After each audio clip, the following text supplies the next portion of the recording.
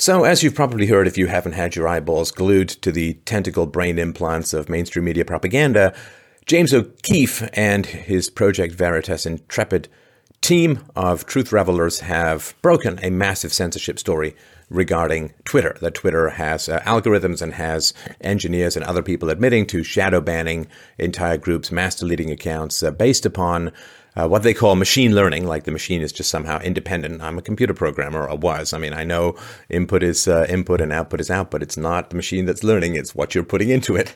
And they're putting in search terms like guns, Trump, cross. So, basically targeting white Christian conservatives for suppression, for shadow banning, for mass deletion, for account deactivation, and so on. And I got a whole bunch of comments from people on that video saying, oh yeah, same thing happened to me.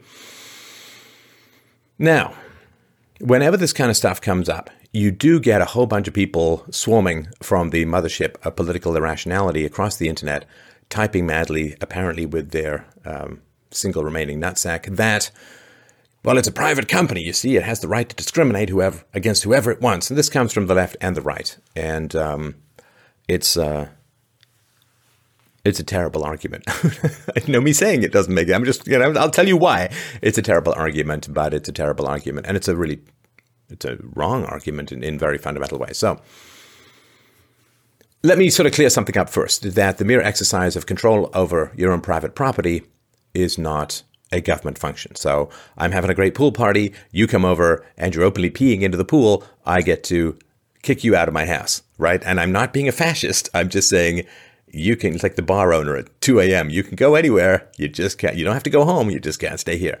So, yeah, excluding people from use of your own private property is, of course, not the same as censorship. You run a message board, someone's being a troll. What do they always do? They ban me. You're interfering with my free speech. Like, no, you can type anywhere you want, just not on the server that I'm paying for, right? So I want to sort of be clear about that. And the question is not whether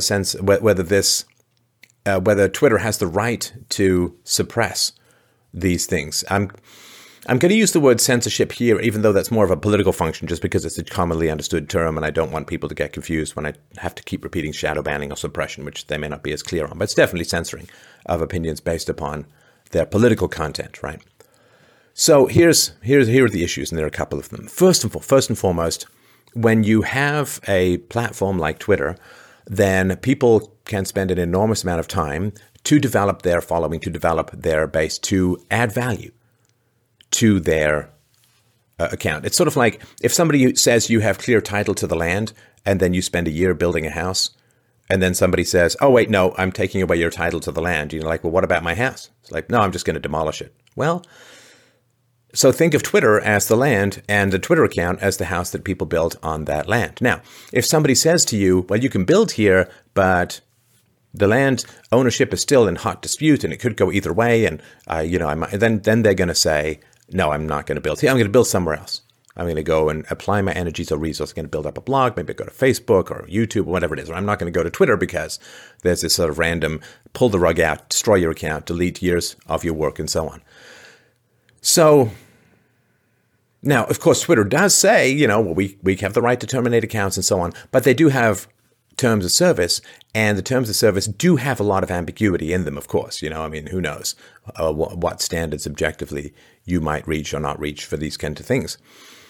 But what happens is, of course, there is confusion and misdirection because you go onto Twitter and you can see the most egregious stuff that's been up for years, you can, wanting the assassination of this person and the destruction of this race, with the white race, of course, and this stuff stays up. So you say, okay, well, so that's allowable in their terms of service. So they obviously allow some pretty astounding and horrendous stuff to go up. And, the picture of Kathy Griffin holding Trump's simulated severed head and so on. And so clearly it's not really anal when it comes to repressing and suppressing. It's not just, well, you can post pictures of cute kittens and dogs that don't look like Hitler and you're fine. Good luck, man. And so you see all this stuff and you say, okay, well, they're not crazy about this kind of stuff, so I can put forward opinions that are controversial. I can put forward arguments that are challenging and so on, right? So that's sort of the implicit contract that's there. And so you then build your house on this plot of land. And then what happens is you come back and your house is gone. And you say, well, wait, I thought I had title. I was obeying, right? I wasn't doing anything criminal on this land. I wasn't doing anything. This other guy. And you say, well, the thing is you put this yard sign out front. You say, what? So my neighbor has like 10 yard signs. So why do they get to stay and I don't? Like, why did you toast my house when I have 1 yard sign when my neighbor has 10 yard signs? We don't have to tell you because we have the discretion to do it as we like. Now, that is interesting because the question, like, let's say that the yard sign is a political candidate, right? So let's say your neighbor is a socialist and you're a libertarian, right? And so your neighbor has 10 yard signs. And Twitter comes to you and says, we got rid of your house. We've taken back ownership of the land. We got rid of your house because you have a yard sign with political content. And you say, well, my neighbor is a socialist. He's got 10 yard signs of political content. And they just never get back to you. Well, that's a problem. That's a problem in terms of, are they consistently applying their rules? Now, they are free, of course, to not consistently apply their rules. But if they claim that they are applying their rules consistently, then they have to apply their rules consistently. That's part of the contract, explicit or implicit, of having people invest time and labor into your platform, right? So if your neighbor has 10 lawn signs, you look at that and you say, well, they're fine. So I guess we can do lawn signs, and you put up your libertarian lawn sign, and then your house gets deleted. Well, then shouldn't you delete his and then his gets to stay up? Well, then you have an inconsistency problem. And what's happened is you have not been given the full facts regarding your investment in building the house on that particular piece of land. You weren't told socialist lawn signs are fine, but libertarian lawn signs were going to destroy your house. Now, if you'd have known that ahead of time, then you would not have put the libertarian lawn sign, or if you wanted a libertarian lawn sign, you would never have built your house there. So if they'd said, well, you can have socialist lawn signs, you can't have libertarian lawn signs, you would have made your decisions accordingly. But when they have socialist lawn signs up and they say, we don't discriminate based upon political content, then clearly you're allowed to have a libertarian sign. But if you're not allowed to have a libertarian sign, but they don't tell you that, well, then you have a problem. So if it's hate speech if one group does it, but it's not hate speech if another group does it. You can threaten this person, but you can't threaten this person. There's this demographic can threaten this, but not in reverse and so on. They need to be explicit about all of that. So they need to say up front that we do searches for these keywords and we mass delete these accounts. We shadow ban people based upon these criteria. And the vast majority of our engineers and other employees who have review power over your account, the vast majority of them are left-wing. So you're not going to get a fair shake, right? Because, see, diversity is really, really good. Unless, of course, diversity involves hiring conservatives or non-leftists, in which case, you're just fighting Nazis. So there's nothing wrong with that. So they need to say, well, we have a leftist platform.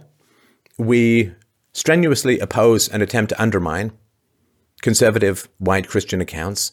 And therefore, sure, we hate libertarianism. We love socialism. So the guy with the socialist lawn signs, his house can stay, but your house with the one libertarian sign is going to be toast. Well, you can make your decision then. You can say, well, do I really want to invest my time and effort and labor and hundreds or maybe even thousands of hours building up an audience on a platform that has this particular prejudice against me? If you ain't white, you're right. They just need to, if you're not a Christian, right? They just need to be explicit about all of that, because otherwise it seems pretty dishonest to me. It just seems pretty dishonest. They need to be clear about the guidelines. So they say it's not written down. One of these engineers says, well, it's not written down, but it's kind of talked about and it's implicit in the way it trickles down from the top and so on, like who we ban and right. So they just need to say, we do moderate based upon political content, and we do take action against accounts that go against our political beliefs. And our political beliefs are X, Y, and Z. That this is a leftist promotion platform and a non-leftist suppression platform. And so you need to make your decisions accordingly. If you're not on the left, then you need to make your decisions accordingly. That's being honest, right? That's being honest. And it's sort of like if you're involved in an adjudication dispute, let's just pretend there's no such thing as conflict of interest, like with the Clintons or something. But if you're involved in some sort of dispute and it goes in front of a judge and they say, well, which judge do you want? You choose this judge. And it turns out that the judge is like best friends with your opponent. Do you feel like that's fair? Like if they'd said, well, the judge is best friends with your opponent, and you just said, well, no, I don't want to do that, right? So as far as that goes, people need the information so they know where to build their houses. And if they're building their house on a piece of land that can be yanked away from them for doing exactly what other people do, but with a different political content or a different belief content, different ideological content, that's a big problem. It's not being honest with people, because people spend a lot of time building up Twitter audiences, building up their following on social media. And if they are going to be judged according to the content, then that needs to be explicit in the terms of service. Here are the search terms we use, and it needs to be updated, it needs to be public, it needs to be transparent. It needs to be transparent, right? And so, sure, they do have the right to discriminate against whoever they want to. But do they have the right, and I'm no lawyer, I'm just sort of asking the question, do they have the right to represent that they have an objective process when they don't? Do they say, well, here are the standards by which we are going to get into trouble, but then they don't apply those standards consistently? In other words, if there's a bias in the application of standards, should people know about that? Should people know about that? Like if someone says, come fly out for this job interview. Like, we're not going to pay for it because, it's a good job and all that. But if you want to fly out for the job interview, that's great. And you're going to say, well, am I kind of in the running? Is there a decent chance that I'm going to get it? And people say, yeah, it's still a wide open field. We haven't made any final decisions. Everyone's got equal standing. And so you spend $1,000, you fly out, you sleep in your car, you go to the interview or whatever. And then they say, no, actually, I just ended up, my brother applied for the job months ago and he's a perfect fit. So we hired him. We're doing this for show, right? We want to pretend that it wasn't nepotism or whatever. Are you going to be pissed? Well, they have the right to hire their own brother. They have the right to, not hire you. It's perfectly free. It's like, yeah, but I don't know that in this situation, the company wasn't particularly upfront about where things were. They had a bias towards hiring someone. They didn't tell you about it. You ended up spending $1,000, go to the job interview just to be told that you just wasted your money and your time. Well, do they have the right to hire the brother? Sure. Do they have the right not to hire you? Yeah. But should they tell you up front about what your chances are? Of course they should. Of course they should. That's wrong. Right. Now, that having been said, so people say, well, these companies have the right to discriminate. Okay. Let's put everything else aside and let's say they have the right to discriminate, which of course I believe that they do. Well, they do. I mean, if a woman has a right to say no to a man who asks her out, then everyone has the right to discriminate because that's discriminatory. Discriminatory used to be such a good word, He has discriminatory tastes in wine. But, okay, so then we have a principle here. We have a principle which is that companies have the right to associate and do business with whoever they want. And they can use whatever prejudice they want. They can use whatever political standards. They can use whatever bigotries, whatever ideological approach. They can do whatever they want. And they should never, ever be forced to do business with someone that they don't want to do business with. Okay. Well, that's a very, very big thing to talk about because that means that you have to get rid of affirmative action, right? That means you have to get rid of, I think it was in the mid-60s, equal pay for work of equal value, where the government forced employers to put everyone in a category and pay men and women the same. So that means that you can't have any preferential hiring policies at all based on race, on ethnicity, on gender, on anything like that. So, boy, if companies can discriminate against whoever they want to, we have a huge legislative task throughout the entire West, a huge legislative task, which is just to dismantle all of these damn quota systems.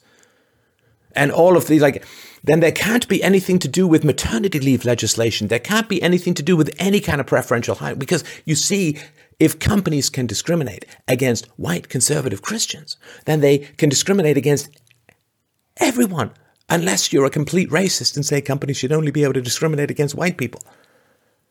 So we have a huge task, and we've really got to have this conversation, because people are all over the web admitting and focusing on and reinforcing and making the argument that companies have the perfect right to discriminate against whoever they want, whenever they want, however they want, in any category that they want. So boom, that's it for quota systems. That's it for affirmative action. What about universities? Universities in many places in America add scores to blacks and subtract scores from East Asians, from the Chinese, Japanese, and so on, right? Well, that's wrong, because you can't.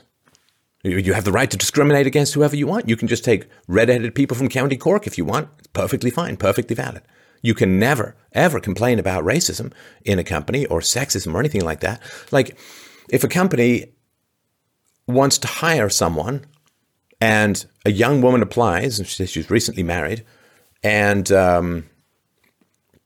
well, that young woman is a pretty substantial chance of having a kid within the next couple of years, which means she wants to be a good mom. She's going to be breastfeeding for the recommended year and a half and so on. She may come back. She may not come back. If she does come back, she's going to have diminished capacity to stay late, travel, and work weekends because she's got a kid. And so maybe you hire the man over the woman. Well, nobody can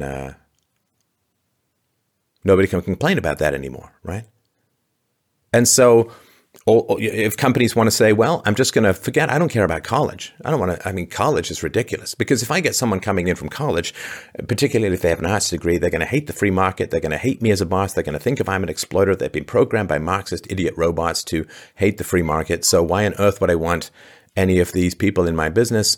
So forget about all of that. I don't care about college. Plus, they're going to have a lot of debt that they're going to complain about, and they're going to want higher pay because they're in debt.